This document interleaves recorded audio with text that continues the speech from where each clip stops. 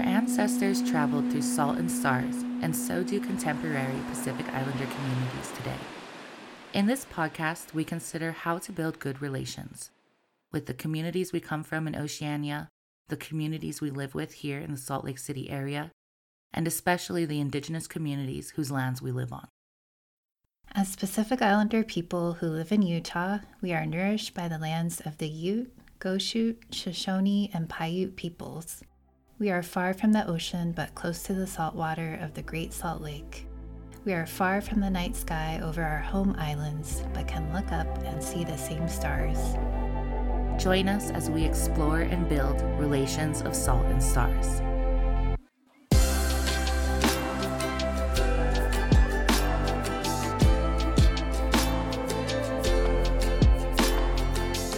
Relations of Salt and Stars is a new podcast produced by the Pacific Island Studies program at the University of Utah and hosted by faculty members Dr. Angela L. Robinson, who's Chuukese, and myself, Dr. Miley Arvin, and I'm Kanaka Maoli, our native Hawaiian.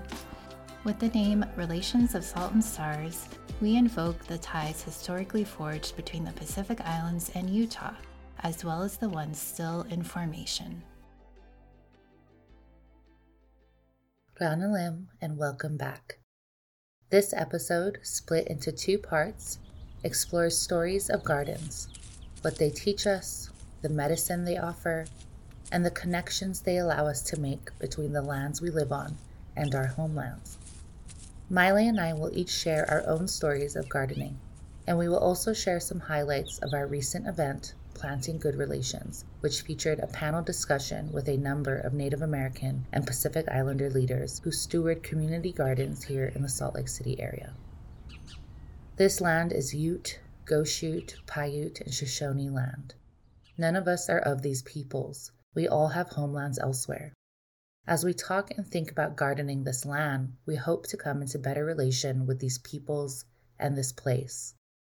As you'll hear, many of our panelists are doing this work by offering medicine grown in these gardens to the community and by creating space for Indigenous youth and families to find healing, nurturance, or to just be. In this episode, we highlight and offer brief responses to some of our favorite insights panelists shared. The whole panel offered so much love and wisdom to everyone present that we had to separate this episode into 2 parts. So you're listening to the first part, which I, Angela, am leading, and Miley will lead the second part. You can watch a video of this panel or listen to the full audio of the panel on our YouTube page, The Pacifica Archive, with the handle The Pacifica Archive 2650. Please check out the full bios and links to our panelists' organizations in the show notes of this episode to learn more about their work and how you can support it. You'll hear from Danae Shandin from the Carry the Water Garden, Dee Platero and Michelle Brown with the Pandos Three Sisters Garden at the Ogwai People's Orchard and Garden, Lucia Satini from the Utah Pacific Islander Civic Engagement Coalition's Margarita Satini Mural and Garden, and Jake Fitisimano Jr. with the Healthy Roots program from the Utah Pacific Islander Health Coalition. Here, the panelists introduce themselves and their work. Hey everyone, Shikedo, Shitane, my people, my relatives. It's beautiful to see so many faces. My name is Danae Shandin. I am born to the Dene Nation, otherwise known as the Navajo Nation. And that lineage is through my mother. On my father's side, for my clan, for my mother is Hanagaki, we're the ones who walk around clan. And I'm also born to the Korean race. So I have that on my father's side. My grandfather's clan is Kintlachini. And my father's father is Bilagona White. The community I started a garden called Carry the Water. It's located kind of like in Rose Park area. It's about less than 1 acre. The origin of the garden started with a black relative, a black queer relative who really from their core understands how to be in good relation, based on all the traumas that we experience, shared traumas, individual traumas. And then also they had a connection to a white woman who actually works at the U, Libby Haslam. She is on the board of the Design Build Buff program. So we knew that Libby had connections with the indigenous communities, and I know that they build a lot down in like Bluff, Utah, working with Navajo students and trying to do like traditional building practices. So we really trusted, like when you're entering those relationships with white people, you're like, okay, how do I navigate this? But she had this plot of land that she's not using for quite some time, and indefinitely, like the plan is to return that stewardship over that land to community, to the BIPOC community, to the indigenous community. And so that's still in the process, and I think that will take like years to come to see what like that actually turns into, whether we can actually reclaim that for ourselves, if we have to buy it back for ourselves. But right now we're blessed to steward this land, get to know it, and right now, like the garden has started for about a year. We ran into some there's been so much support with community. I think that people are really starting to realize right now how important it is to support the indigenous communities, especially, the air that we're breathing right now, all the stuff that's going on, how it affects our bodies. These industrialized societies, it all reflects in our bodies, our minds, our spirits. The noise, not having a safe space just for indigenous people. And so I think those are our values to begin with. Hi all, I'm Dee Platero. I'm born for Edge of the Water Clan, and my mother is from Pioneer Settlers. So my paternal side is I'm a tribal member of the Navajo Nation as well, so I'm Diné. I've lived in Utah for my whole life, so I like to say I've traveled around the state a little bit, lived in southern Utah and northern Utah, and I've loved every bit of it. So I love the Red Rock and I love the mountains, and I just love being outside, enjoying the nature here. It's a very special place to me because it has a lot of familial roots for myself on both sides of my family. But I'm here from the Pandos organization, and that has brought me a lot of community and also a chance to express interests through my indigenous interests as well. So. Yot everyone, I am also Navajo from my father's side and Panamanian from my mother's side. My father was raised in Two Gray Hills, New Mexico. I was lucky enough to live on that land for a short time and also visit as often as I possibly can. I work with Pandas as well, and I'm the current chair of Murdered and Missing Indigenous Relatives Utah. And we work really closely with the Ogwai Garden here in Salt Lake City. The Ogwai has been a wonderful place to be able to have the Three Sisters Garden. What's really incredible about that, and then working so closely with Murdered and Missing Indigenous Relatives as well, is that what we do is ensure that the medicine that is grown there is available to the community. We actually have the founders of the Ogwai here with us today in the audience, Tom and Dee. They have put their lifeblood into the garden, and of course it's a community space. And so, having that designated plot to grow medicine and to access that and offer that to families has been insurmountable. It means so much. And I know that we always have some bag of plants with us, of whether it's sweetgrass or sage or any other sacred medicine. And having that plot and having the relationships with the community has been really incredible. Malolele, my name is Licia Satini, and I am in connection. She mentioned Ogwai, so I'm going to bring that. I was asked to be here on behalf of family members, so we have a mural that sits at the Ogwai Garden. I love how she shared about the the mural and the event. So when I think about what kind of events or what kind of work we've done, we do a lot of, she mentioned networking, collaborating, Healthy Roots. When she talks about there's not space or land, they've donated plots where just with our Jayhawks youth program, the kids were able to learn about nourishment and nutrition and adding that part into just their lifestyle. And then, as I mentioned before, Margarita, she was one of the founders for UPASEC, which is the Utah Pacific Islander Civic Engagement Coalition, which is connected heavily with we're all connected with the Health Coalition. And we don't grow in all 4 seasons. We're very tropical. Mm-hmm. And so when you go to the garden, there's a raised garden bed, and you'll see some tropical flowers there. Mm-hmm. And thank you for Healthy Roots bringing that. Talofa everyone. I'm Jacob Semisi Maliatoa Talavo Siulam Fitzimanu Jr. I'm here on behalf of the Utah Pacific Islander Health Coalition, and when we speak of where we're born, we typically refer to the place where our umbilicus is buried. And so my umbilicus is buried on the island of Te Ika Maui in a place called Porirua, more commonly known as New Zealand. But my mom's family has roots in Hawaii, as well as China and Korea, and my dad is from Samoa, so that's where this gorgeous mix comes from. Very, very blessed and honored to be here with my sisters here on this amazing panel, and I'm looking forward to learning from you all today too.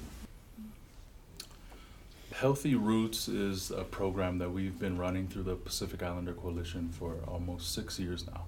And it started with a pretty selfish, self-serving motive, which was our foods are sometimes hard to get here. And when they do get here, they've survived weeks on a ship, and sometimes they're not that great, or they're coated in wax, or they're expensive.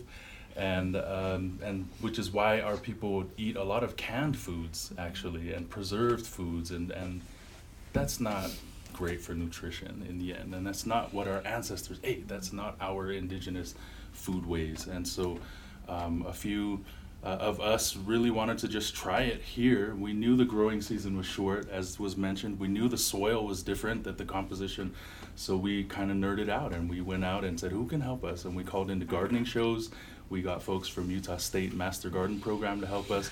We went to our own elders in the community who know how to grow these things back home, and started pretty small scale with about 3 families. And the next year that turned into 10, and the next year turned into 25, and the next year we had a commitment with, or contract with, Wasatch Community Gardens, which was now giving us space, because a lot of our folks live in the urban areas or apartments and don't have that space. And then we started taking it to people's backyards, and long story short, this year we had 52 families that were engaged in this. And they're not only growing tomatoes and corn and the great things that are meant to grow here, or that have been growing here in this climate, but we're growing taro, we're growing tapioca, we're growing turmeric, we're growing banana trees, we're growing hibiscus, we're growing lauti, we're growing sweet potatoes. Things that our people will eat, because we don't eat kale and we don't eat celery and some of these other things, and not because they're not good, but because we're not familiar, and we don't have recipes already with these things built in.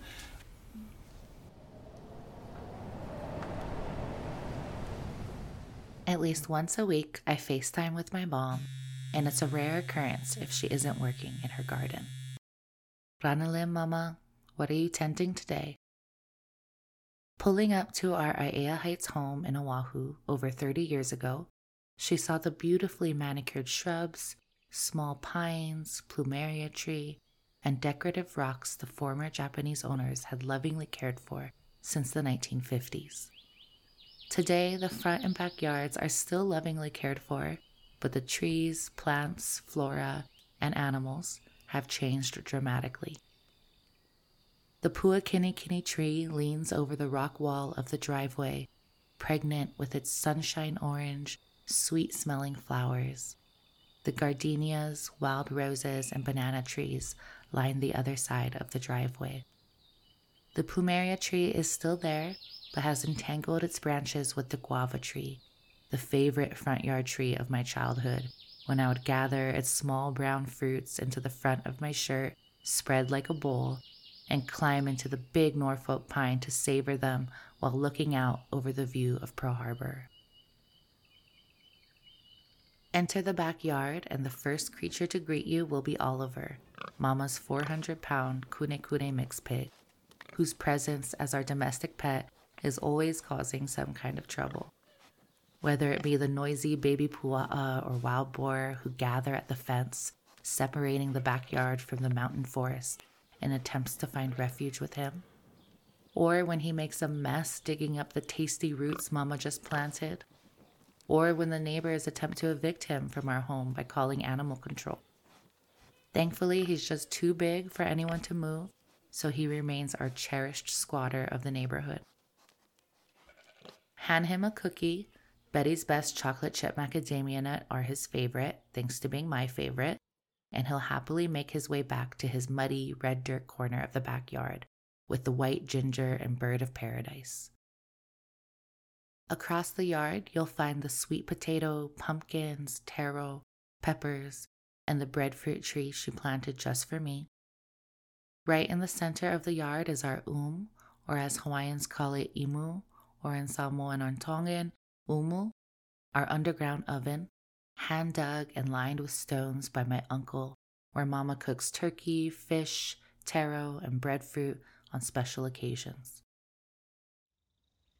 On the other side of the fence leading down into the Kalau'au Valley are the huge 50-foot mango and lychee trees, whose shade we sit in on hot days and weave lay with the garden flowers.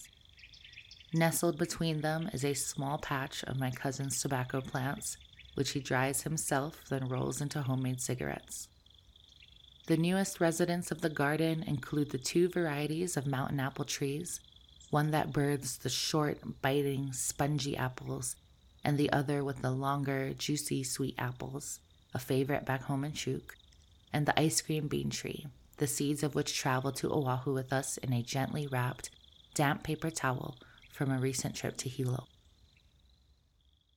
In making this space more familiar to her home and caring for it in the way our ancestors have, my mother has transformed an orderly, unblemished suburban plot into a wild, abundant enclave of Oceania memory and relationality, which the land seems to embrace and celebrate with its enthusiastic nurturance of these leafy, flowering, fruiting, and snorting beings.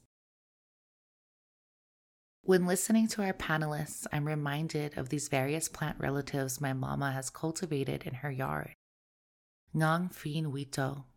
My mother and I are daughters of the Wito clan. Our clan's origin story begins with a plant. It is said that long ago, a chief was making his rounds through the dense brush of our island, Pihirar, when he witnessed a woman growing out of a large grassy plant. From her, the Wito clan was born. As many of our panelists discussed, plants go beyond a mere food source. They are ancestors and relatives, relations in and of themselves. Through these shared relations with our plant relatives, we can come into better relation with each other.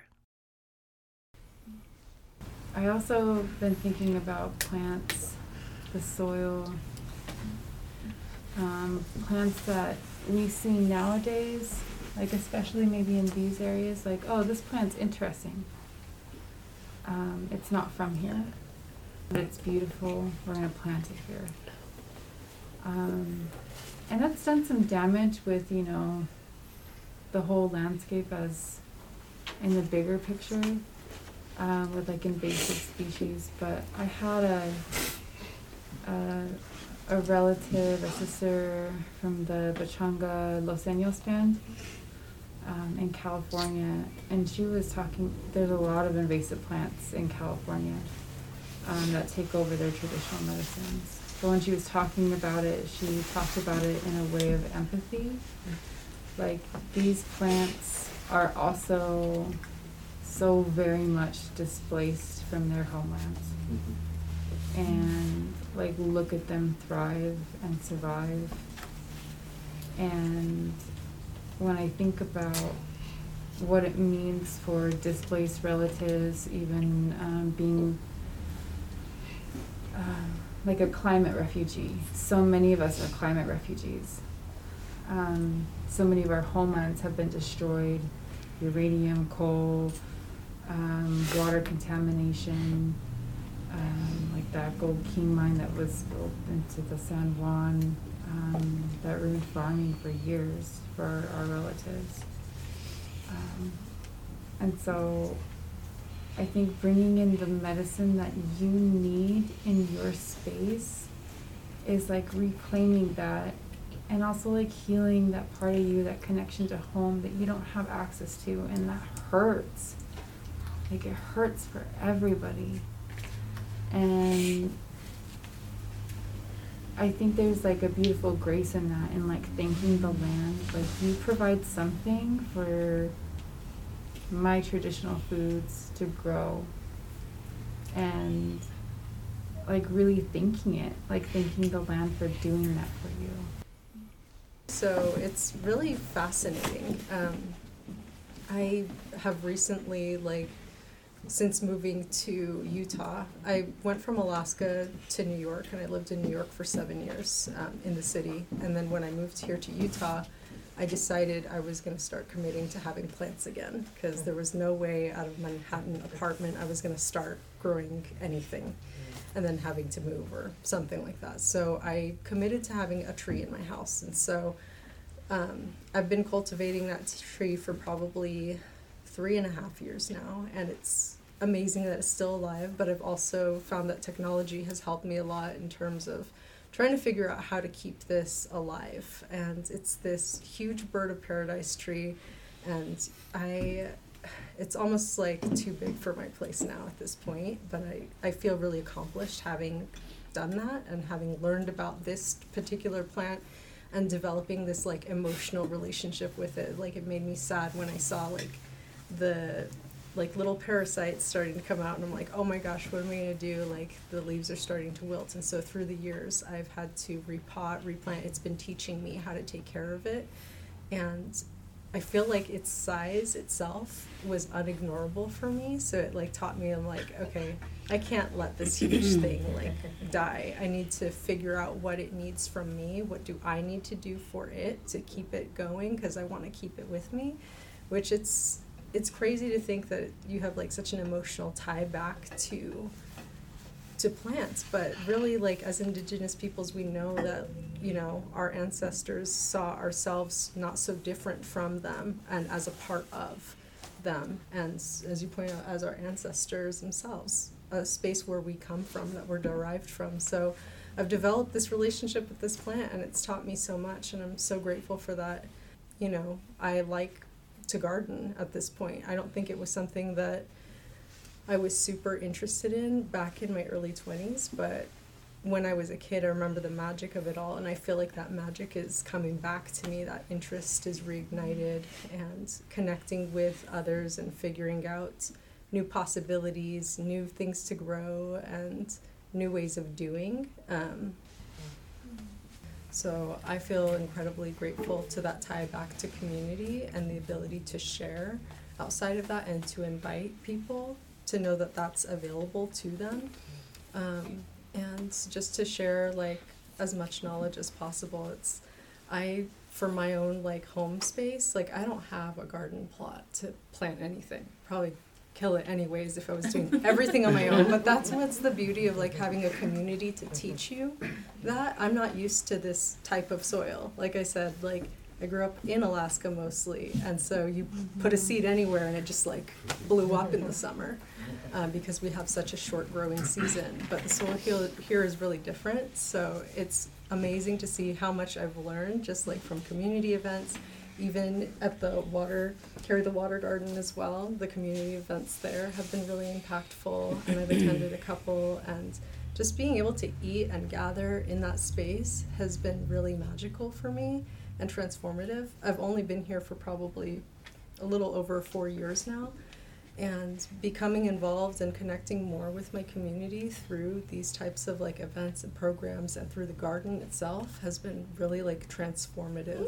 and beautiful for me personally, especially since that's not something like I have at my house at home. I don't own land technically. So it's a cool escape to go to and then also share that with other people. What's also been really great too is the former chair, Jen. She has moved to Seattle, but she also has connected with gardening communities there. We've been working with a coalition there called Canoe Journey, and they've also been supplying us medicines as well, and that we've been able to share with individuals here too. So just like building networks, and I think that's really beautiful and very rare, I feel, like in everyday life. Just to have that space and those types of relationships to talk about plants and how they nourish us, and also how they develop like relationships like one-on-one within the community. Say why garden? So the first thing that came to my mind was it's the Pacific Islander way. It really is. Our attire, if you see the clothing we wear to celebrate, you'll see bark, you'll see feathers, you'll see leaves. We wear it. We eat it. I mean, land is everything to us. It's a time for us to connect. Even if I've been to Jake's house and he'll tell me like whatever he's growing and I get excited. But I'm like, it's a time to connect. I mean, even I tell Chumali who's here, we had the Silas, which is the Tongan Bikers Club. They came and helped out, set up the community shed. I mean, who would have thought Bikers Club and gardening, right? So it's a time to collaborate. So I think connection, when you talk about gardening, I think it's just our Pacific Islander way to just garden. It's part of us, who we are. We, like I said, we wear it, we eat it, it's everything. Yeah. So with gardening, I think a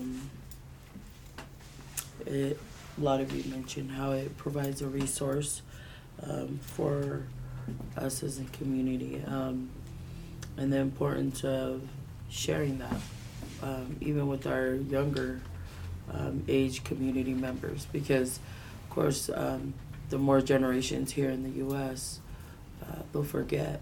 They forget what it is like to live in the islands and to understand what our foods are. He talks about canned foods. I mean, we didn't have sugar and flour. Those things is not a norm in the Pacific Islander diet. But the healthier foods, the taro plants, the bananas, and so I think to maybe have a greenhouse that, and I'll text Jake and say, hey, these guys have a greenhouse, because I understand that the season, the climate is not, friendly for the food that we grow. And so that's a dream to be able to see that. And if I could add on that, we're such humble people. So much has been taken away from us, so anything that we are given, we're just like, thank you. But that is not too much to ask for. I want the tallest, biggest greenhouse for your community. They're taking notes over there. Those are the bosses over there. No, I'm serious. Yeah. If this can happen with that much money, that can happen and should happen. Yeah. Like, I know my partner's Kanaka. Having that abundance is doing something and sharing it. It's the way that you all operate, and it's beautiful. Yeah. And I want that for you guys here, because you are such beautiful community members, and you do take care of everyone, and you think about all the indigenous relatives here, and you include them in that process. And I personally feel your gratitude and like that respect and walking in a good way here. We all come from different places. This might not be my land, but we share this space together, and I want good things for for you guys that way. Thank you so much. I don't know, for me, myself, I think about how growing up, I didn't necessarily have the education I wanted, outside or having teachers or elders to guide me, but I have an opportunity now. And so I think about the 7th generation, what can I do for, being, matriarch, I guess, in my family? What can I do for my nieces and nephews? What can I do for their children? And it always comes back to gardening. So I feel fortunate because my mother was a horticulture agent for the county growing up, and I wish I had all of her knowledge, but I definitely don't. My grandmother and grandfather also were farmers, and same on my paternal side, so I just feel like no matter what I do with my life, as long as I am Indigenous wherever I am, I will leave a lasting impact on all of my relatives, and that's the kind of person I want to be. So through land and through that connection, I hope I can leave a small little imprint here and wherever I am. So.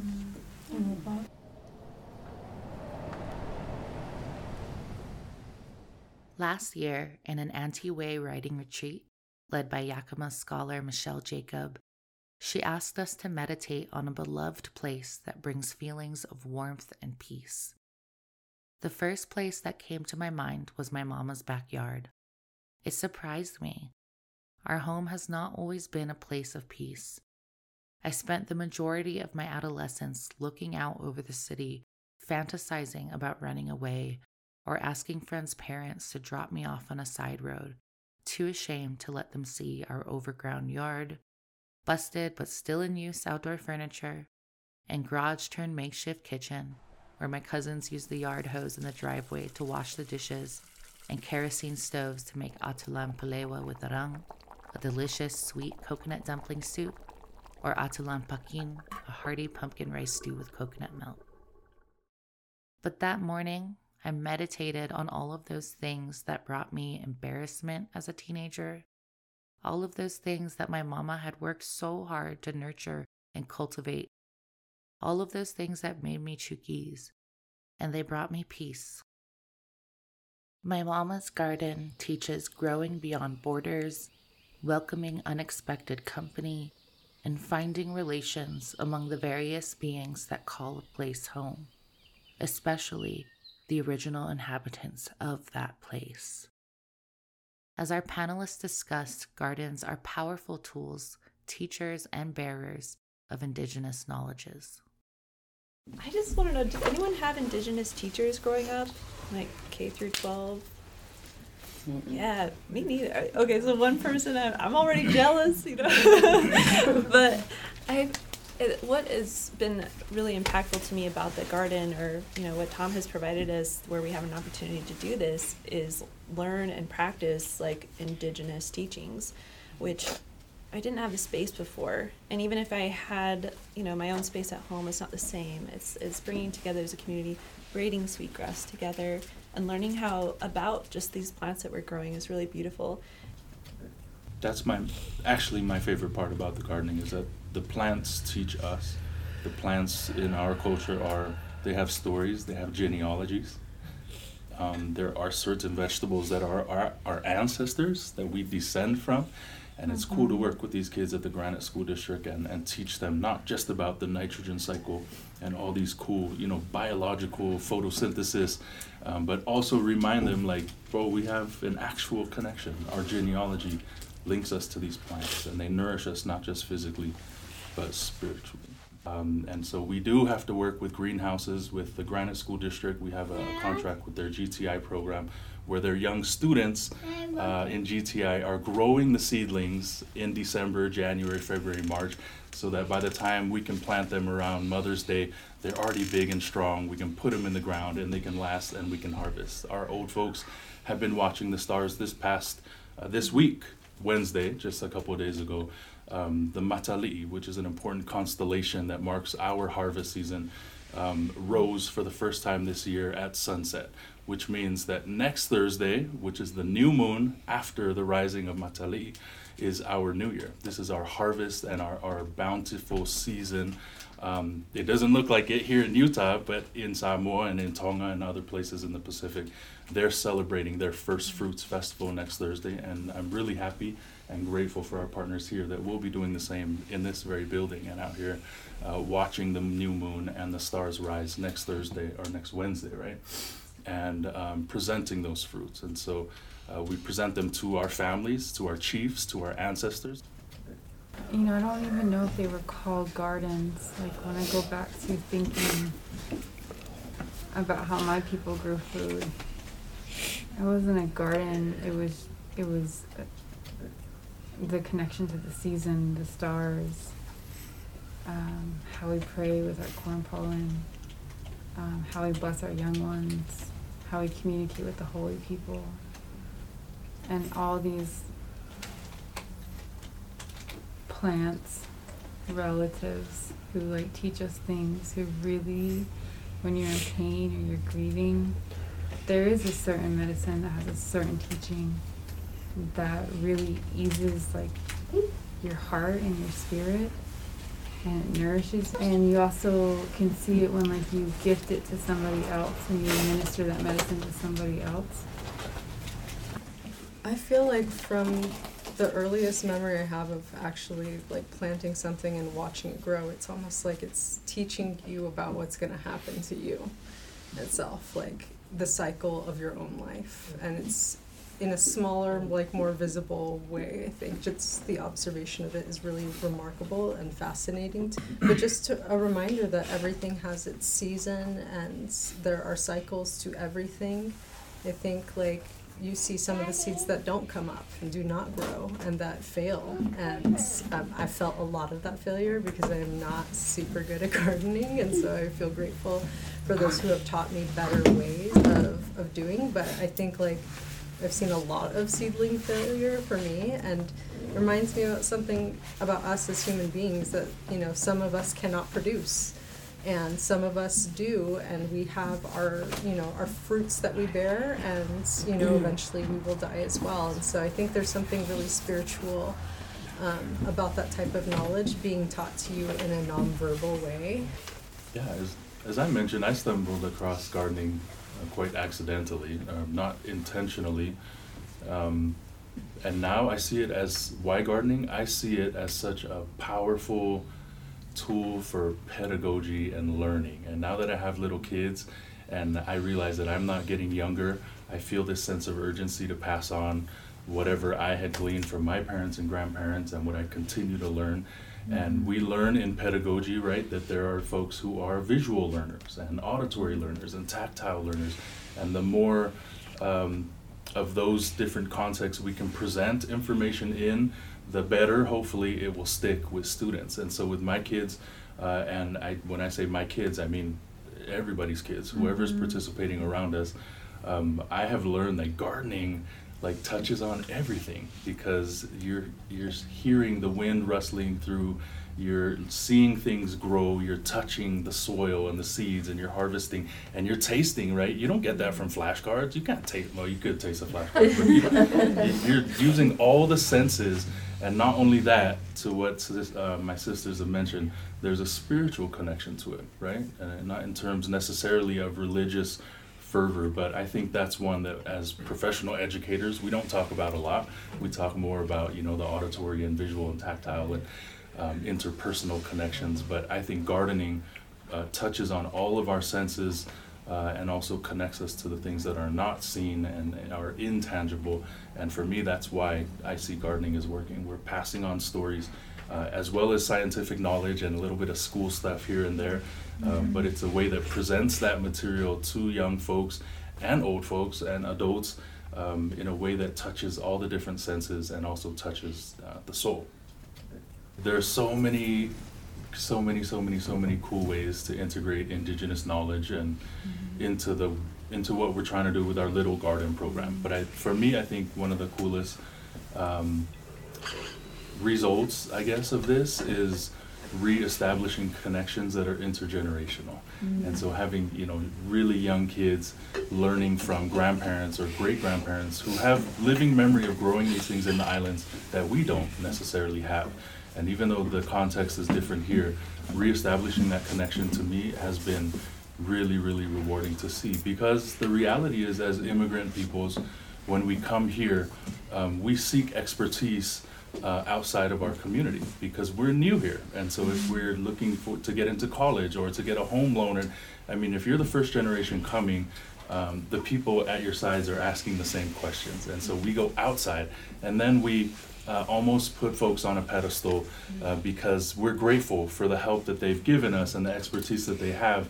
And sometimes that comes at the detriment of acknowledging and honoring the expertise and the intellect and the wonderful depth of knowledge that we have in our own families and in our own communities, because we've relied on that expertise from outside. So at least with gardening, that's been a really cool thing to see. And Sia shared a story of one of the Rose Park gardening sites, even that individuals who weren't even part of that group, that was a formal group, notice these plants growing in the as they drive by, and they'd see people out there who weren't part of the group, but they wanted to help, and they were watering, or they were just sitting in the shade and just admiring these reminders of home, and then being able to work with the youth and be like, oh, why are you guys doing that? You need to do it like this, and those kinds of things. I think that integration has, or that experience has been really, really neat to see.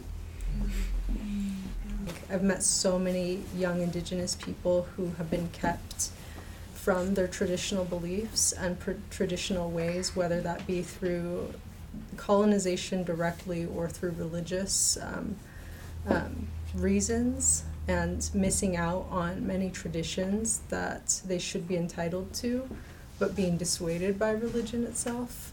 I feel like a lot more Indigenous youth are sharing those types of stories, and I think the gardens have been ways to reconnect with the ways of knowing, and a path back to tradition in ways as an adult you can freely do and express, whereas a lot of these youth or young adults had been suppressed from that, whether through a parent or whether through an adoptive system where they weren't able to really practice their traditional beliefs. I think that's been really powerful, and that's been incredible to see. So I think other Indigenous gardeners showing the next generation the way forward has been really powerful, and just new ways of doing things, that it doesn't have to be a huge garden. It can be as simple as a single pot in your house, and start with that medicine. I think social media has been really incredible for Indigenous peoples in terms of learning and how to learn from another, whether you're on the different side of the world, has been really incredible. I know even just with experience with Jen and her working with a collective called Canoe Journey in Seattle, of hey, what is this tea? How am I supposed to, they sent it to us, and I'm how am I supposed to make it into tea? How much water, how much this or that? Do you guys have seeds? I really like this, so I'd like to make it myself. So those types of things, of just reconnecting with our communities and learning about other Indigenous communities that I wasn't so familiar with, has been really incredible. I'm really grateful for that, and just to be the ability to share what I do know, or even just oral storytelling of things that I remember, off of my father's reservation, being able to stop at the side of the road and pick up Indian tea, take it home, dry it for the amount of time that was right, and then make myself and my sisters a cup of tea. That to me is just such an incredible memory. The smell itself, whenever I smell it now, I can see all those moments that have passed. So I really appreciate that, and I think working with other elders and just those who already know the way, they're not going to be here forever.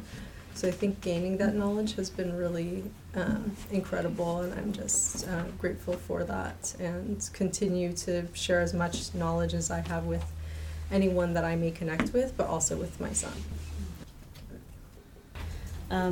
This idea of sovereignty and self-sufficiency, and again, I know that our garden is still small, but those are the kinds of principles I think about. Another big thing that's always in my mind is always climate change, and no matter what kind of avenue I seem to go down, whether it's social justice, human rights, all these big kind of things that are coming, I always come back to gardening is the solution. And I think the experts in our gardening space are indigenous people, because they've had the most experience over time and land and wisdom of years, that they have that knowledge. So to me, it just makes sense that we need to remember or connect with however you see that in yourself. In part 2 of this episode, Maile will share her story of gardening and highlight the wisdom our panelists shared on healing, grief, medicine, and home. In the meantime, what have you learned from gardens?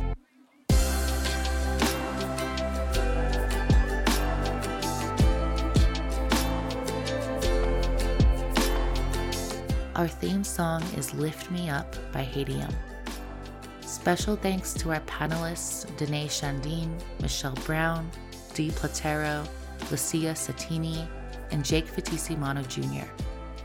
Thanks to our hosts at the Tracy Aviary Jordan River Nature Center, CEO Tim Brown, co-directors Marissa Beckstrom and Daniel Hernandez, and other Nature Center staff. Our thanks also to Kehalani Vaughn, Baline Fonua, and Lorelei Pope for organizing this event with us. Finally, we thank our sponsors, the Mellon Foundation, the University of Utah's School for Cultural and Social Transformation, and the University of Utah's College of Humanities. This has been Relations of Salt and Stars with hosts Maile Arvin and Angela L. Robinson. Kiniso Chaput and mahalo nui loa for listening. Join us next time.